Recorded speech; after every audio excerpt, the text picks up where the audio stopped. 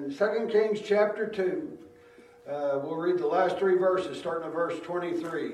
Now remember, this is right after he's healed the waters at Jericho that were barren.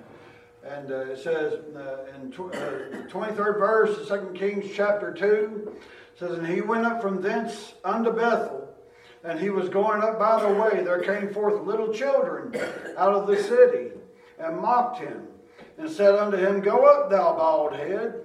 Go up, thou bald head. And he turned back and looked on them and cursed them in the name of the Lord.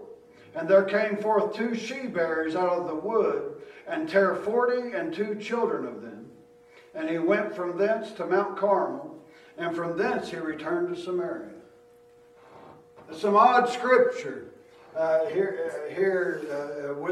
within the Bible. There's some odd scripture in God's Word. But we have to understand some things about the Scripture in order to understand exactly why this took place here. None of us like the thought of anyone looking at little children, as the Scripture puts it. Now, folks, this could have been anyone from a 5-year-old up on to a 20-year-old that it could have been. I ain't saying that they were all tiny kids. I'm not saying that they weren't. The Scripture isn't really plain in that, but they were young people that came out of the city. Out of what city? It says that he was on his way up to Bethel, and when he approached Bethel, when he came up unto Bethel, it says there came little children out of the city, and they were mocking Elisha, and they said, "Go up, thou bald head. Go up, thou bald head." I don't know if he was just naturally balding. I don't know if he had shaved his head for some reason. I don't know why they were saying this particular thing in the Scripture. Does not anywhere tell us why they were saying this, but they were insulting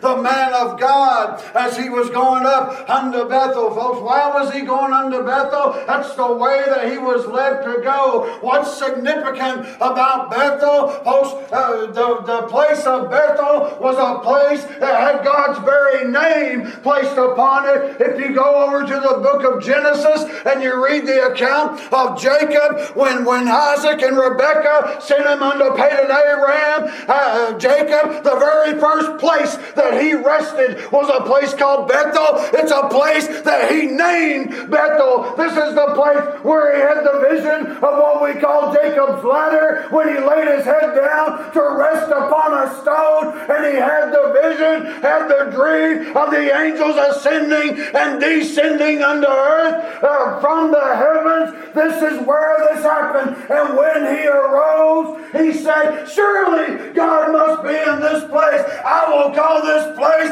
Bethel." Bethel meaning the house of God. He was going, Elisha here was going to Bethel, a place that had been called the house of God, a place that was meant to be a place of God, a place of worship, a place where God's people could go and worship the one true and living Jehovah God. Here's Elisha going up to this city that's called the house of God. The house of God. Now, what had happened to this city? What had happened to this city? You read over in this same chapter, you read one of the places that Elijah and Elisha went to visit the sons of the prophets was a city called Jericho. We'll get into that a little bit more tonight, Lord willing. But that was a city called Jericho. Jericho, when it fell, Joshua placed a curse on that city. Actually, not on the city. Let me take that back. He placed a curse on the man that would rebuild that city. You turn over to Joshua chapter 6, and you'll read that curse right after the walls came in, and right after they went in, and they spoiled it, and they killed people, and they done everything that they were supposed to do in their conquest of the promised land. Right at the end of chapter 6, right towards the end of it, Joshua pronounces the curse. He says, "The man that lays the foundation of this city will do it at the cost of his firstborn son, and the man that hangs the gates of this city will do it at the cost of his youngest son. And you turn back over into 1 Kings chapter 16, you'll see a man that was named Hill. He was a Bethelite, and he came, and he's the one that laid the foundations of Jericho. He's the one that hung the gates of Jericho, and he done it at the cost of his own children, of his oldest and his youngest child. Here we see in this same chapter 2 of 2 Kings, we see a town called Jericho that never should have been there. Folks, the people of God were falling away from God. The people in Bethel had fallen away from Bethel. It was a man named Jeroboam's fault that was going on. When Jeroboam took over the northern kingdom, he had a golden calf set in Dan, and he had one set in a town called Bethel. They had fallen away.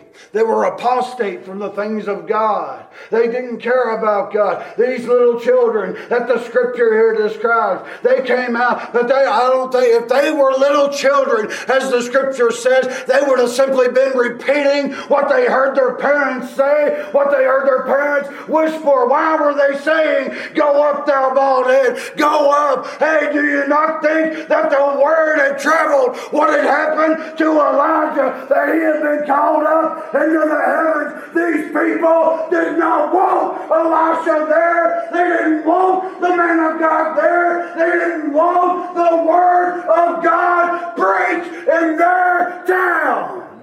That's why they were saying, "Go up. Go up. You go up like Elijah did. We don't want you here. Go up." They weren't saying go on up into the town. They wasn't saying that at all. They were saying, "Go up like Elijah did. We don't want you here. We don't want your prophecies. We don't want your help. We don't want the word. And we don't want your God." That's what the people in this town of Bethel were saying. You turn over to Hosea chapter 5. You'll see where Bethel was called Bethaven. You know what Bethaven is? That's the town of idols. That's a town of idols. And it's the same place. The house of the Lord had turned into the house of idols. That's why they were screaming this. They were content with what they had. They were content with their many gods. With their many gods that they had absorbed in through the beliefs of those pagans that lived around them. They were content with those things. They were perfectly happy, and they didn't want the things of God. And you can continue reading. It says, "And he turned back and looked on them and cursed them." Not only did he curse them, it says he cursed them in the name of the Lord. In the name of the Lord, Elisha, God's man, cursed these little children that came out. And 2 she-bears came out of the wood and killed 42 of these little children that came out of the town of Bethel. People say, "My God, that's cruel. My goodness, what was God thinking? My goodness, what kind of God would allow that?" I'll tell you what kind of God will allow that. The same kind of God that'll flood an entire world and kill everyone but 8 people in it. The same God that will rain fire and brimstone from the heavens and destroy the cities of the plain. The same God that will open up the ground to swallow up the tribe of Korah. The same God that did those things is the same God that will send 2 bears out of the wood to kill children of Bethel. And we have no right to question it. We have no right whatsoever to question it. God is just in everything that He does. God is just and He is righteous in everything that He does. It says that Elisha looked back on these little children that came out of the town of Bethel, and he cursed them in the name of the Lord. Folks, if he had cursed them of himself, nothing would have ever come of it. You know what else though? If these children had been out playing out amongst the town, on the outskirts of the town, if they just been out there having themselves a ball, and 2 bears had come out of the woods and rent 42 of them in twain, it would have been seen as a travesty. It would have been seen as a horrific thing. But this was a man of God that cursed them in the name of God, in the name of the Lord. This was done as judgment on the people at Bethel, that they might know who the God of Elisha was. That's why it was done. Why do we get sick? Why is there death? Why is there problems? Why are there things that go on? Roger told about it this morning in Sunday school. Why do we have these things? Because of sin. It's because of sin that we have these things.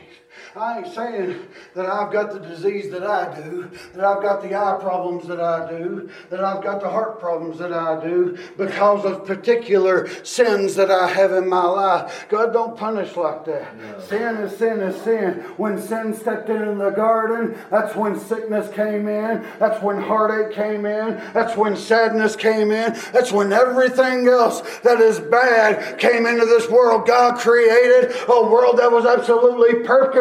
At the end of the sixth day, the Bible says that God looked down on everything that He had created and He saw that everything was good. Amen. If there had been anything bad here, God couldn't have said that.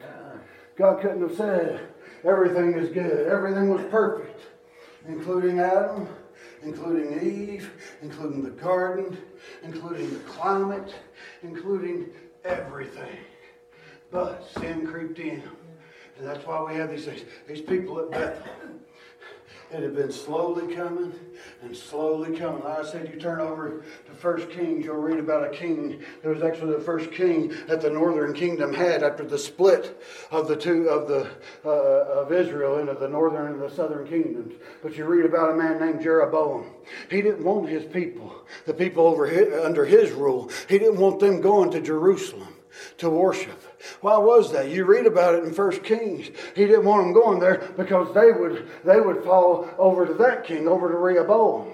They would go over to him, and he said, my people will kill me because they're going to Jerusalem. He says, they'll be turned against me. They'll fall in love with this other king. So what's he do? He sets up idols. He sets up one in Dan, and he sets up one in Bethel.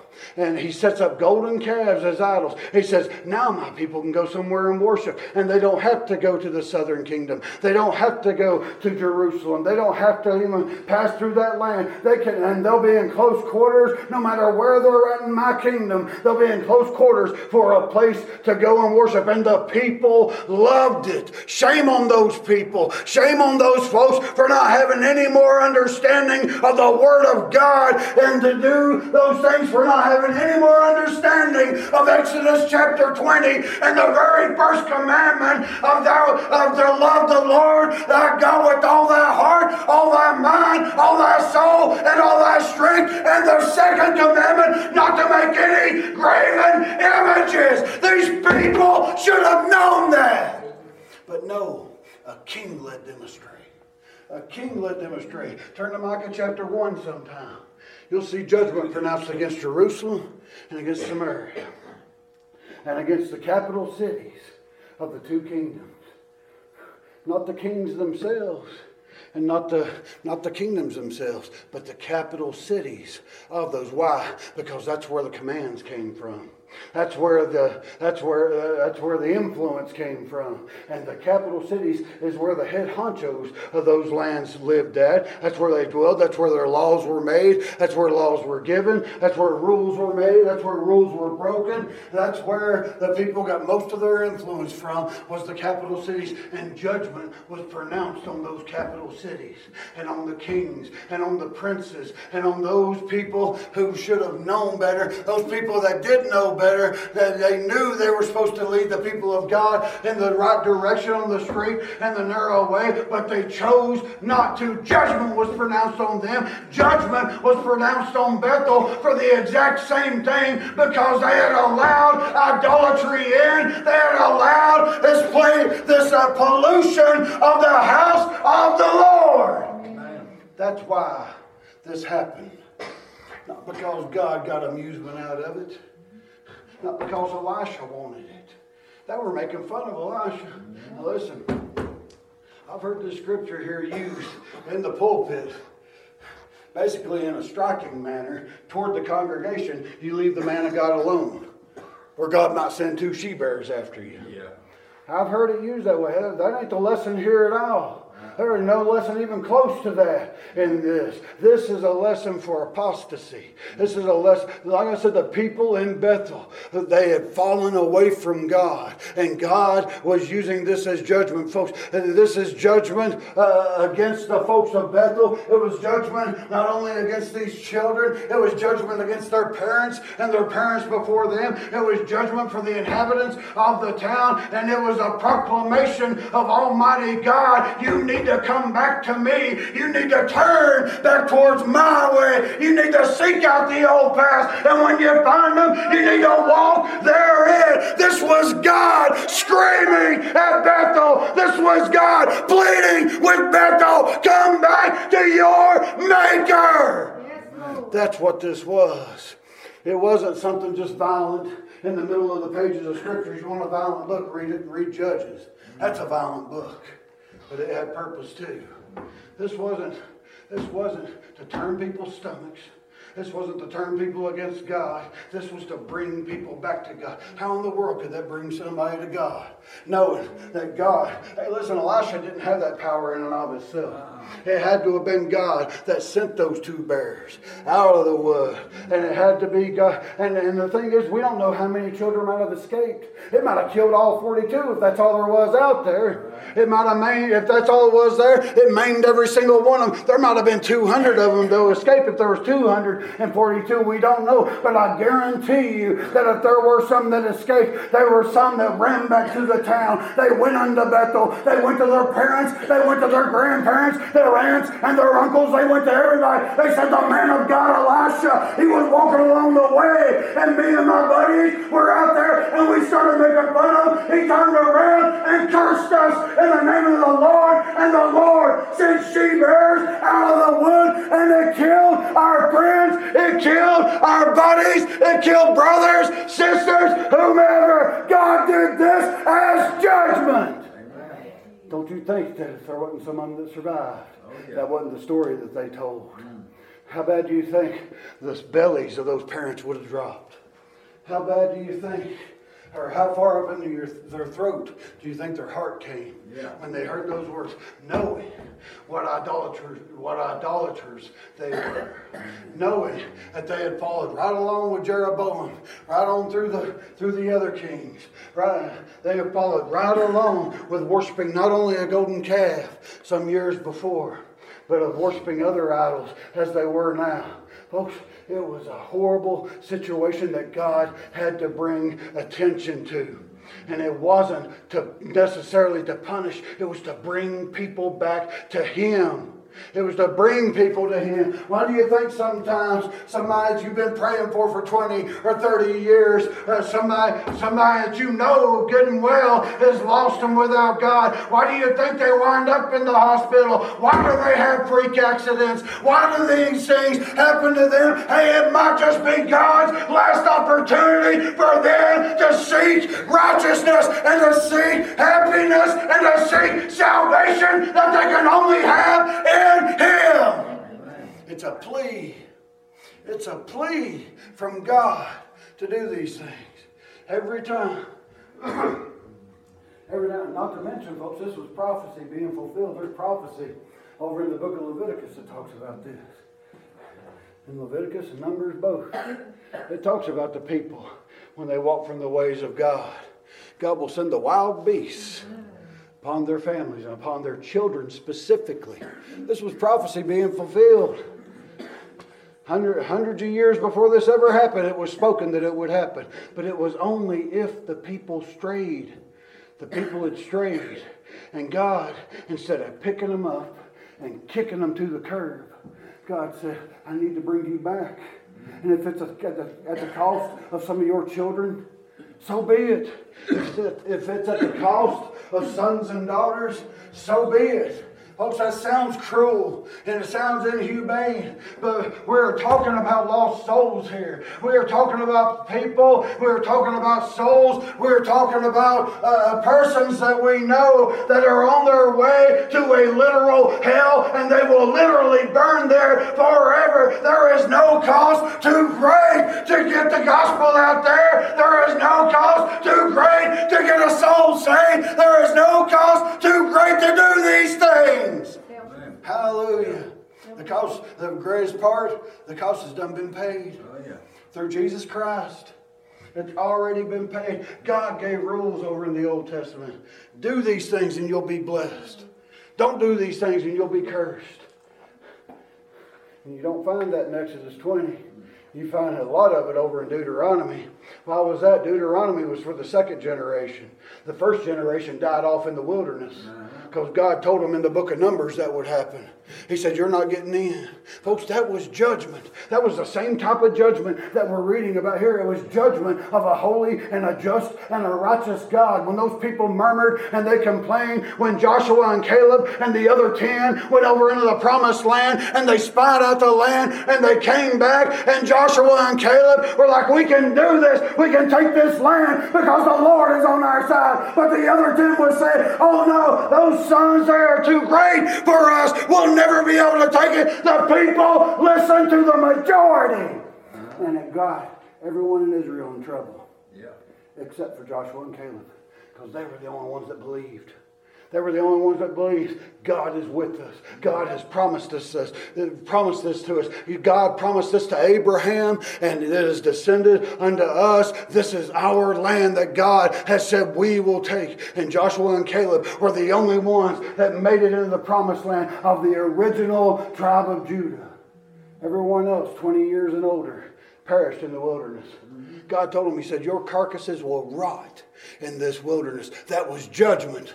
It was judgment because of their unbelief. It was judgment because of their apostasy. It was judgment because, just like so many other times we read throughout the Scriptures, they would follow God. Things would go wrong. They would stray from God. Things would continue wrong. They would cry to God. God would hear in His mercy and His compassion, and God would come back and deliver them. It is a it is a symbol, it is a cycle all the way through the Scriptures. Amen. Folks, we've got to be careful. Judgment's coming on this world. Judgment's already here to an extent. But it is coming on this world.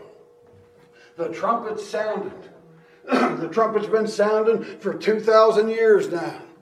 Judgment is coming. In the Old Testament, you read about the end of the world judgments, but those people did not understand that that was the end of the time. They didn't understand the Messiah. They didn't understand that there would be a time or a span after the Messiah. They didn't understand any of these things. But the Bible, we have it in its completeness, and we have it in its infallibility, and the Bible explains that it'll come at a day and a time and an hour that we do not expect. The Son of Man will step out on the clouds to receive His people up unto Himself, and then the times of tribulation will begin.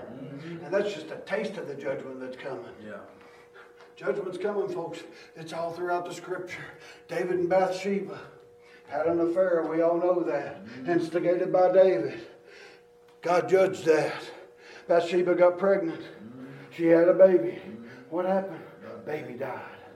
That baby died. That was judgment. But what did it cause?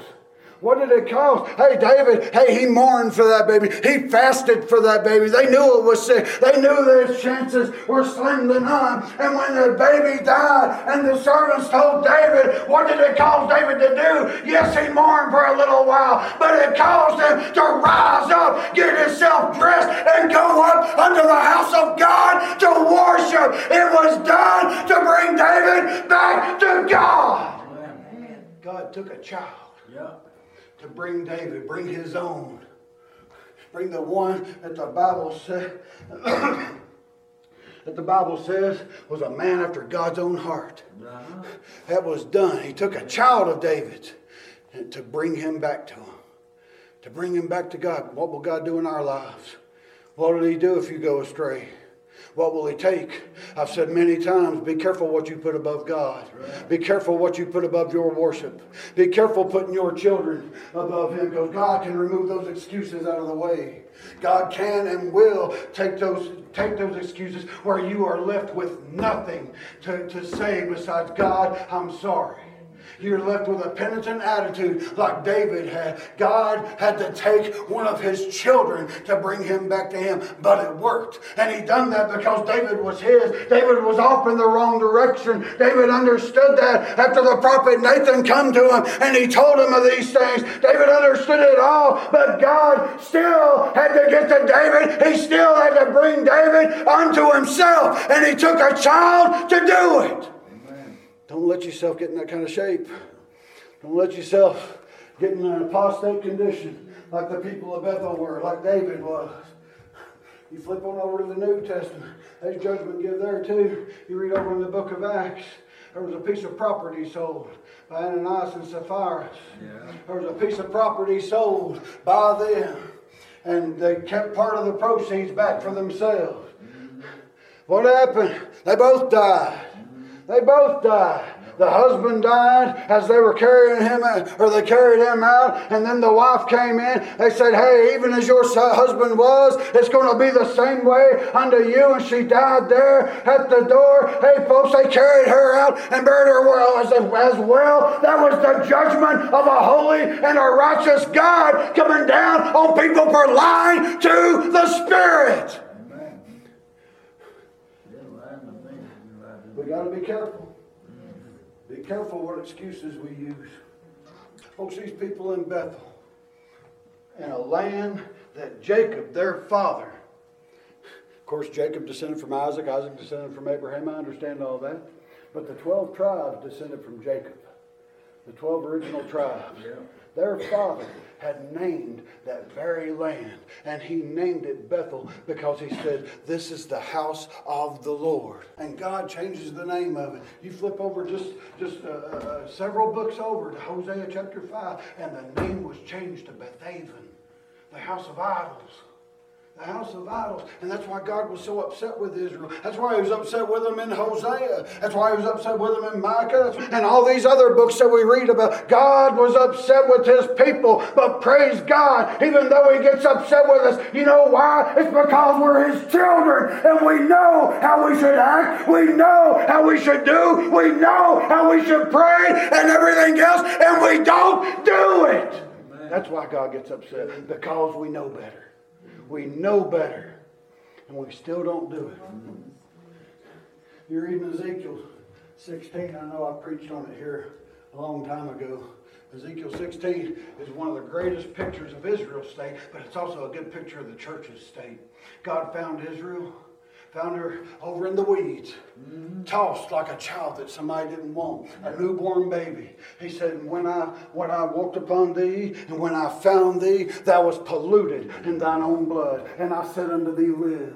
I said unto thee, live. And he done that for Israel. He done that for his people, his chosen people, the apple of his eye. He picked her up. He cleaned her off. He said, I adorned you with the garments that you needed. I decked you out. You was looking pretty. You smelled better. You looked better. And what did you do? Just a few verses after that, he compares Israel to an imperious, whorish woman. Because Israel didn't appreciate what he did. How much does the church appreciate what he's done? I ain't talking about our little assembly here. I'm talking about the church as a whole. How much do we appreciate salvation? How much do we appreciate that Jesus Christ hung on a cross for 6 hours for your sin and for mine? He took what you deserve. He took what I deserve. He took what we deserve. He took the beating. He took the mockery. He took it all on your behalf. Why don't we appreciate it like we should? Amen. Shame on us. Shame on me. Shame on me. When the Bible plainly says, all we like sheep have gone astray. Yeah. All we like sheep have gone astray. That's why he came. Because we had gone astray. And he had to wrestle us back in. He had to bring us to the fold. And he had to make a doorway into that fold, folks. The door was shut. There was no door before Jesus Christ came. There was no way into salvation. Yes, there was a paradise. And yes, there was belief that could get us right with God. There was faith that could get us right with God. But there was no door to eternal salvation before Jesus Christ. Amen. He made that door. Yeah. The fold was completely enclosed. And when he came in, there was a door made. Yeah. That's why he said, Anybody that tries to get in any other way is a thief and a robber. They will not get in that way.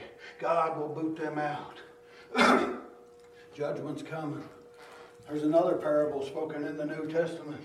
Jesus speaks it of the 10 virgins. We're probably all pretty familiar with that one. 5 of them had oil in their lamps. Their wicks were trimmed. They were ready to go. And 5 of them didn't. It says they took their lamps with them, but their vessels had no oil.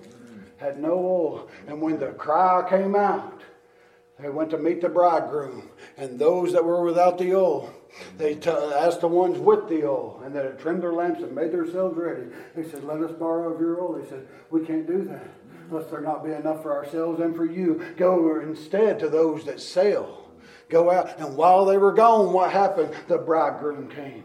The bridegroom came while they were unaware. The bridegroom came while they were preoccupied with something else. The bridegroom came while they had whatever it was above God in front of them instead of Almighty God Himself. And when the bridegroom came, He took the 5 that were ready, the 5 that had the oil in their lamps and their wicks trimmed. They went inside where the marriage was to take place. The door was shut, and those that were not ready, they showed up and they said, Lord, let us in. They knocked on the door and they pleaded, and the Lord said, I know you not. That's horrible words, folks. Amen. That's horrible words. Now you keep in mind, there were 10 virgins. There were 10 clean, 10 pure, 10 virgins. Never laid with a man. They were pure. All 10 of them. Folks, there's going to be a lot of people hear those words come Judgment Day.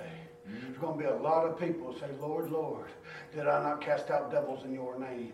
Lord, Lord, did I not do marvelous works in thy name? Lord, Lord, did I not do this? Lord, Lord, did I not do that? And those virgins that were beating on the door saying, Lord, Lord, let us in. They were screaming the thing. They were calling Him Lord. They were treating Him as Lord. They chased Him as Lord. But He said, I know you not. Amen. There's going to be a lot of people hear that. Right. And it's a scary thought.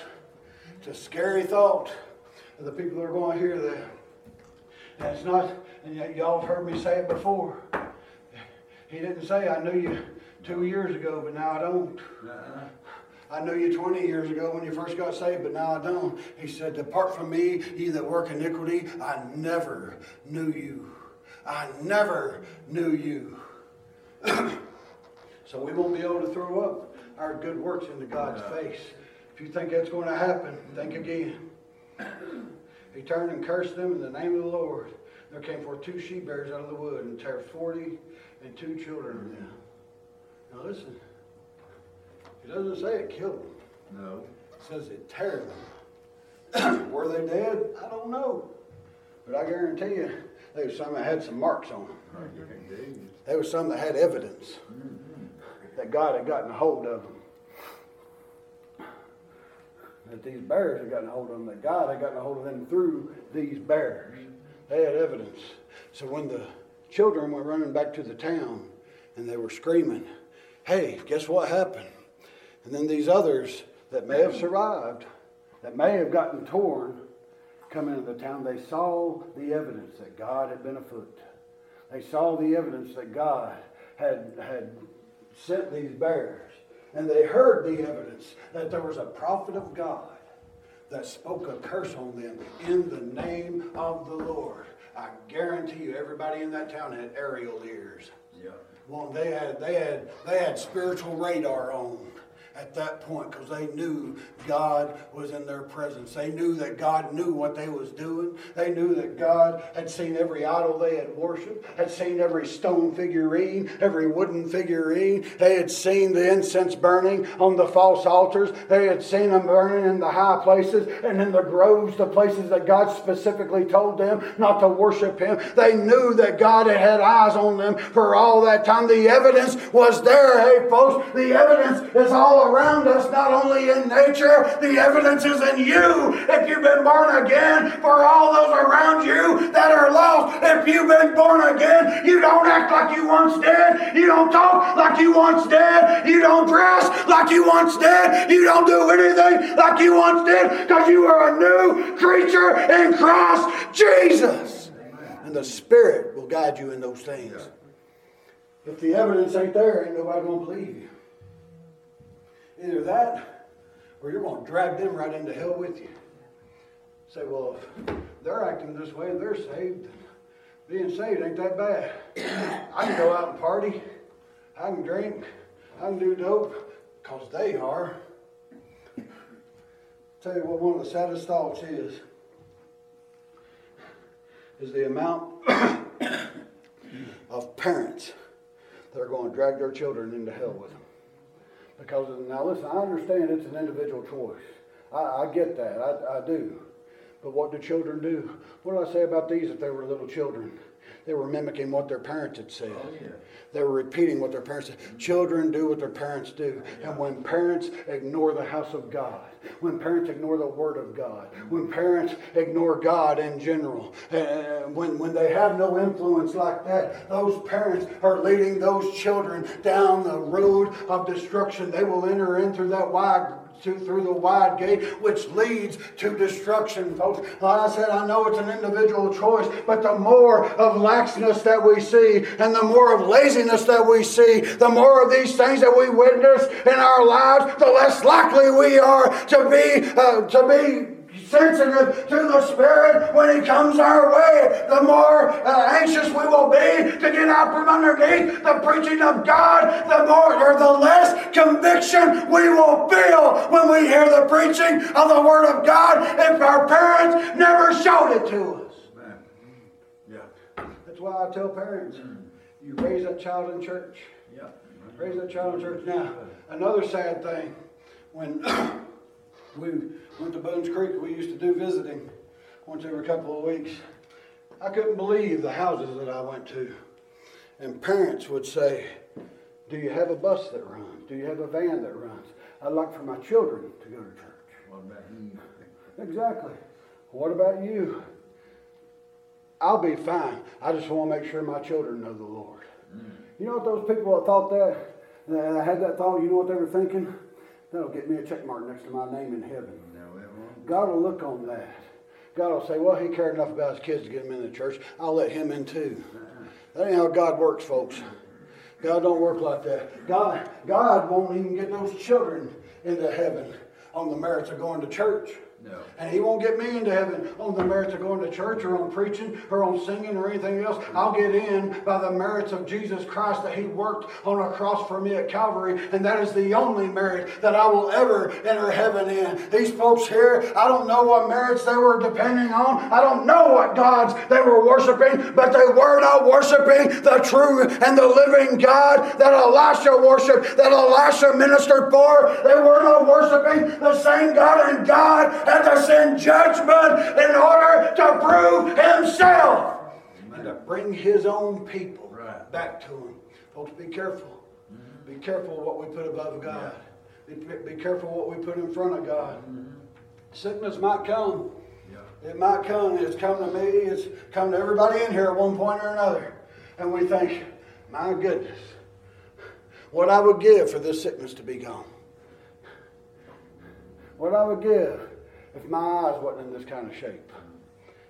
Be careful. God can take them eyes from you. Yeah. You start using it as an excuse to get out of church, get out of worship, and get out of reading. God can take anything He wants to make sure that His child is where they're supposed to be. And when God does those things, it'll only have one of two different outcomes. It'll either draw you in closer to God, where you depend on His health and His vision and His hearing and His leadership and everything else about Him, or it'll push you further away from God, where you're not dependent on anything to do with God. And then the chastisement of God gets that much tougher in your life. Hey, folks, I would rather have God bring me in and God humble me as me to get so far out in the world that God had to put me flat on my back, take my sight, my hearing, and everything else about me just to bring me back to Him. Amen. That don't sound like much of a life to live. No. So, if we stay in line, and the only way we can do that is through the Spirit. You can't do it yourself. You cannot do it yourself. These people have gotten way out of line with God. They'd strayed far from God, and God pronounced judgment.